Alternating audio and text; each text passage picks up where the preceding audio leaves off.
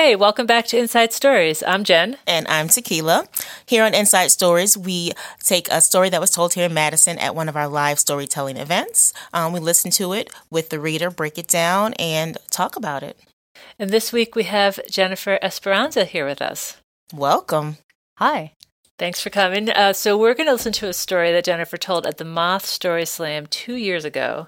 And theme of the night? It was schooled. Great. Cool. All right, let's listen to the story. So, one thing you might not know about having immigrant parents is that you, as a kid, can get away with a lot of things. Especially if you have parents who aren't confident in their command of the English language, have no clue about American traditions, and the foods in the grocery store are really, really foreign to you. So this was the case for my brother and I growing up here in the United States. Our parents are immigrants from the Philippines, and they came in the 1970s and settled in San Francisco, California, where I was born and raised. So from a very early age, my brother and I kind of grew up, right? We were responsible for a lot of things. We translated for our parents as soon as we were able to go to school, speak English. We also had to tell them about American traditions. And this is where we took full advantage of our parents' ignorance about American culture. So not only did we do responsible things like translating school information cards, right? You know, things they have to fill out at the beginning of school, right? We had to fill them out ourselves because they didn't understand, like, what was going on. So we did that. And we would always have to translate at parent-teacher conferences. We also kind of took a creative license over some of the things that American kids are supposed to do. For example, come Halloween time, there's this thing that we had to explain to our parents about trick-or-treating, right? So kids come to your door and they knock and, you know, trick-or-treat, and they ask for candy. And so we explained to our parents that, yeah, this was very typical. Kids are going to come and ask for candy, but you need to give them big armfuls of candy, right? Preferably chocolates and Smarties, which, you know, you'd have to buy bags and bags of them. So they were like, yeah, okay, sure. So we were a very popular house during Halloween. The other thing was, you always needed to keep, like, school supplies at home. So this is something that not a whole lot of immigrant parents know, is that if you have homework, sometimes you have to finish that homework at home, and, you need, like, Elmer's glue and hole punches and things like that. They had no clue what those were. So we ended up having to tell them, yes, if you need glue, we cannot mix white rice that was left over from dinner with water as a paste. That doesn't. We need a bottle of Elmer's glue, right? So, okay, duly noted. Yes, Americans bought, Elmer's glue. The other thing was, Swanson's family dinners. So every American child needs to have Swanson's family dinners, right? Preferably Salisbury steak with a little brownie in the middle. Yeah, that's a true American. And my parents, God bless them, right? They worked really hard. They each had like 2 jobs, long commutes into the city when we moved out to the suburbs. So, they happily obliged. They wanted us to fit in. So picture this. It's 1982. I'm in 3rd grade. And the next lesson for my parents is that every American little girl needs a dollhouse. Okay, and in my case, it has to be the Barbie townhouse. So, any of you who know about Barbie culture, there's a difference. There's Barbie dream house and there's Barbie townhouse, right? Dream house is really the dream house. It's opulent. It's like, detached single home, 2 stories with stairs and the whole thing, even with a garage, like, to the side, fully furnished. I knew this was way out of my league. I knew my parents couldn't afford it, and so I was thinking, well, if they can't afford it, Santa's not going to get me the Barbie dream house. So let's just settle for, like, Barbie townhouse. That's more like what Santa, could realistically give me. So I'm trying to explain to Mom, okay, we need to have the Barbie townhouse. This is something that I really want, right? It's tall and narrow, right? Doesn't have a garage, right? Barbie, she can perfectly, park on the street, She doesn't need that, right? But it was 3 stories long and narrow, right? There was no guest room like Barbie Dream House, so she just had a single bed, twin, right? So, Barbie was keeping it chaste, right? And so twin bed and just really sparse furnishings, like bed, I think 1 couch and like a table and a chair. So this is like my goal. So I'm explaining this to her, and she's, I'm saying, Santa needs to get me the Barbie townhouse. And one way that she, that Santa can give this to me is if we leave out treats, right, for Santa. Every American child, as I've seen, leaves treats. So chocolate chip cookies and white milk, especially. And my mom, in her typical immigrant fashion, what's chocolate chip cookies? I don't know what that is. So I explained to her, and she's like, no, we can't do that. I have no idea what that is. Why don't I just go to the bakery right by my office at work, and I'll get something and I'll bring it home. That's fine. So I'm like, oh, God, all right. Get the treats for Santa, right? And on Christmas Eve, we'll lay it out for him with a glass of milk. So she comes home on, the night of Christmas Eve from work, pink box, and I'm so excited. And I'm thinking, wow, okay, chocolate chip cookie, she's pulling through, she's going to get it, and I'm going to get that townhouse. So as I move closer to the box, I realize it's this pink box that is from Chinatown, from the Chinese bakery, which I remember does not have chocolate chip cookies whatsoever. So I open it, and out comes a dozen of what's called hopia. So a lot of Asian cultures have this. They're like mooncakes, right? They look like hockey pucks, pastry with bean in the middle. What American treat has bean in the middle? So I'm crying, and she's like, it's perfectly fine, way tastier than those sorry-ass chocolate whatevers that white kids leave out for Santa. So I go to bed convinced that I'm not going to get my Barbie townhouse. So I go to bed, get some sleep, wake up. But when I get to the living room to check and see, I see the Barbie townhouse. And I'm perplexed because we didn't leave the chocolate chip cookies. And I looked to the corner of my eye, and the plate that we had left out for Santa with the moon cakes and the mug of tea, not the glass of milk, were completely consumed with just crumbs left. And it was at that moment that I got schooled. All these cultural lessons I was giving my mom, right? She would listen and just happily oblige. And her insistence that these cakes were perfectly fine for Santa, and they were perfectly acceptable, right? That I was so ashamed about. He just polished, and I got my townhouse. Thanks. I love how, we all sort of underestimate our parents. I feel like my children underestimate me, right? But parents know what's going on. Oh, yeah, absolutely. I think that I always felt that there was a sense of authority I had over American culture, and there's a little bit of arrogance, I think, that happens when you're a kid that's always asked to translate for your parents or to provide the cultural rules. And in this case, thinking back to it, it was like, yeah, she knew what was going on. It was a really humbling lesson for me. And that's one that kids have anyway, that arrogance that I know better than my parents do. Like, I'm smarter than you in third grade. Like, just listen to me, Mom. Yeah. So, that was probably a lesson you would have learned anyway, but that was kind of cool. You learned it in that way that, your mom knows some stuff. You don't think she knows. Exactly. And that's one of the things. I'm a parent myself. I've got 2 boys, and there are moments when I feel like I could tell them directly, like, what the lesson is. And then there are these moments where I kind of hold back and have them learn themselves. It doesn't happen often. I'm much more inclined to, tell them directly what the lesson should be. But there are those moments where I realize, let me just hold back a little. And maybe that was what was going on with my mom. Maybe she was wanting to hold back and think about, well, let Jen decide, or let Jen figure out that Santa will eat those mooncakes. Yeah. One thing I'm just curious about, it's not an important part of the story, but does white rice paste work? So you just didn't want it because it was weird, but it actually does work? It actually does work. It works like Elmer's glue. And it's one of the things that, if you talk to other Asian American kids. We talk about it on Facebook, on these different, chat groups and things like that.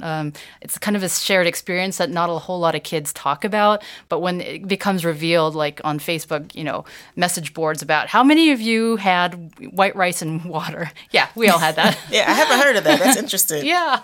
One thing I did connect with you on the Barbie townhouse. Mm-hmm. Yeah, I was a big Barbie. I think the girls today will never know the seriousness of having your Barbie stuff in order. That includes the house, the car, her little extra outfits. And then I think like a carrying case that had like a coat rack or a rack to hang up the Barbie clothes. Yeah. Yeah, I was actually describing this to my daughter several years ago because my best friend across the street growing up, she had all these older sisters. She had all the Barbie stuff. And so we would spend the day, be this very careful, like, okay, it's your turn. You pick one piece of furniture. Okay, now it's your turn, and so we'd outfit the house. And then she said, well, then what would you do once the houses were set up? And I thought, oh no, then we were done.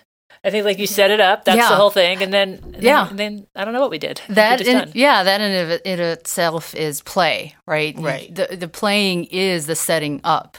And you can sit back and kind of look at it, but then, you continue. Mm-hmm. So I really liked how you constructed the story. Thanks. Yeah. So because you end with this really strong, realization, like you got the thing and you realize like your mom was smarter than you thought all along. And so it seemed to me that you like sort of front-loaded stuff to have that work, right? Like yeah. And so that was actually my struggle with telling the story, because you can hear the bell ringing, because I don't remember how many minutes were given. You're given, so the 5-minute bell went off and then the 6-minute bell. And at least it seemed to me that you did what I always wish people would do, which is like just finish the story, right. Like you didn't super rush it at the end. Yeah. I was conscious of the fact that I needed to speed it up, but I couldn't in the delivery. Right. And that was really difficult. And when I was devising the story, I've always had this particular story in my head, even my kids know, the Christmas story with the mooncakes and the Barbie house. And so for me, I always wanted to find a venue to tell it. And so when School came up, I don't even think it was the first choice I had, but it was somewhere, along the lines of like second or third choice story. And for me, the struggle when I was coming up with it was how to front load. Right.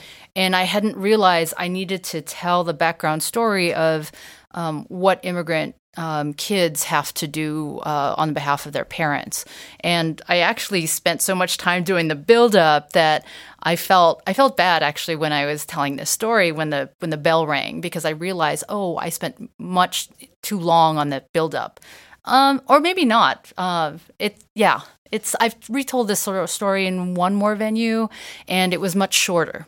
Much more abbreviated, that beginning part. And I felt a lot better about that second half, because I could really tell that second half about, waking up on Christmas morning and telling it in the way that I wanted to without feeling rushed. Well, to me, I get how you would like it to go better, but I do feel like you very much conveyed thanks. what you want to convey. And the thing for me that was interesting is I feel like I've heard many people that I know talk about what it was like to have to translate for their parents and like tell the serious work of it. Yeah. But I hadn't really thought about how you could also just kind of make stuff up. Oh, yeah. So it was fun to kind of get both ends of that. Yeah, I forgot that in this version, I didn't talk about the fact that I would write my own excuse notes for absences at school. That was something that I did since I was like in junior high. So little things like that. So it's not, I didn't want it to be so much of a story of, the immigrant kids struggle and poor me, I got a compromised childhood. Nothing like that. I had a perfectly fine childhood. I had a lot of fun. And so I wanted to make it more lighthearted, kind of the story behind what it means to have a better command of English than your parents. Yeah. And you did a good job of kind of switching that angle. And I know you kind of recrafted the story for that specific thing. So can you talk a little bit more about how you did that? Because you said you told it a different time and then you added more to the end. So maybe, like you said, you woke up in the morning and here's the rest of the story. So what was it like to kind of cut down what you wanted to say, but like you said, front loaded where it worked with the theme? Yeah, I think in this version that I told, where it was much more of a detailed build-up, I think I did talk a lot more about the burdens of being an immigrant kid. And the second time I told it, I kept it shorter, tighter, and much more lighthearted. So talking about writing your own excuse notes for absences, that got a few more chuckles. I still included the Swanson's family dinners, that kind of thing. So yeah, but I kept it shorter. I didn't sort of prolong the story. And that's something that I still struggle with. There have been a couple of times where I've performed at other live storytelling events. And I think this is combined with this idea of being a translator as a kid growing up. I've been thinking about this. When you especially are translating for your parents, you grow up with this kind of culture where the people who are listening to you, the ones that you have to translate, all these stories into, or what your parents are saying into English language. So you're talking to somebody in the Social Security office or somebody in the DMV. They don't want details. They want you to be as tight and short and to the point as possible. They don't want to hear your backstory. And so a struggle for me in storytelling is getting out of that mode of, all right, let's go directly to the point. When that was most of the first half of my life, was always about not telling us, detailed story and giving context, because nobody wanted to hear the context. Interesting. Yeah. But I imagine it makes you kind of hold on to the details that matter the most, because you have to convey them, so you can't hold on to all the fluffy stuff. You're like, here's what you need to know, and exactly. Move on. Yeah. But something gets lost in translation because people just say, I don't want to hear that. I just want to hear the bottom line. And then that kind of gets squashed in your personality or in how you I think communicate ideas. And so that's interesting. As an educator also, it's, I teach at a college, I've got 65 minutes for my lecture. I've got a lot of stuff to cover, and so I've got to get it out as quickly as possible. And so only in the last 3-4 years I've gotten into storytelling, and it's a really good exercise for me because it's to unlearn all those other ways that I've had to learn how to keep the story tight and not share the details. It's interesting. One of the questions we ask everyone is, do you use storytelling at all in your life? And so it sounds like you're learning how to incorporate it more. Yeah. So what is it you teach at Beloit College, right? Yeah, I teach at Beloit College. I'm an anthropology professor, so I teach sociocultural anthropology and linguistic anthropology. And so I train all sorts of students to go out in the world and to learn about and to understand culture. And I use a lot of my life, actually, to give illustration as to, how culture works a particular way. So, I talk about the fact, I think on the first day of class, I talk about the fact that culture is very much in our bodies, whether you realize it or not. I make all the students stand up, and I say, how many of you can do the Asian squat? And the Asian squat is basically squatting on the ground and keeping your heels actually on the ground. And if you grow up in an Asian culture where you're preparing food on the floor or you're using squat toilets, it's no problem. And a lot of students who don't grow up with that, it's not in their bodies. They've never trained their thigh muscles, the hamstrings or are the too hamstring, tight. too tight. Yeah. And so, that's why it's a struggle, like in yoga class, to do particular positions. But for those of us who have had to do your laundry by hand and you're squatting, it's already built into your body. That's how culture works. And so I talk to students about growing up in the States, but never owning a washer and dryer. My parents didn't. And so we did all our laundry squatting. Interesting. Yeah. And it's built into your body. What's another example of something that's built into our body? I'm just curious. Well, not so much built in your body, but how you use your body. So I think the stereotypical thing that we talk about is, gestures with your hands. Okay, People think, Italians use their hands a lot. For Filipinos, when we point, we use our lips. So you pucker your lips and you point to where you're going to go. Or greetings. That's something that's very sort of cultural within minority cultures in the United States, where we call it sort of the nod of recognition. That black nod. Yeah. What up? So, yeah, exactly. And, it's kind of a cultural shorthand that sometimes other folks may not understand is built into a particular like subculture. So there's all sorts of ways we use our body. And I like to, I guess, keep tabs on how these kinds of differences work and to point it out to students because culture is everywhere. They just don't realize. They don't really notice it. Yeah. Yeah, I like how you're talking about how like our bodies hold our stories. That's interesting. Yeah, exactly. We can't, it's very hard to come up with these kind of universals. The way we think about gender categories is culturally contingent. The way we think about, age and things like that. Different cultures have different grades of, when they think somebody has reached adulthood, things like that. Mm-hmm. Another question we like to ask is, what's your favorite thing to do here in Madison? Favorite thing to do here in Madison? Well, when the kids were younger, we used to go to the zoo quite a bit. But they've gotten older. I've got a preteen and, That's not cool. A fourth grader. Yeah, the preteen is just kind of on his phone a lot. We go to the zoo, but we just like to eat out a lot. And so we usually come up here for dim sum.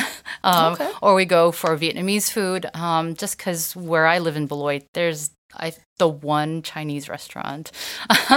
And so it's really important for my kids to have close connection to being Southeast Asian. So we come up here grocery shopping and just, eating Asian food. Yeah.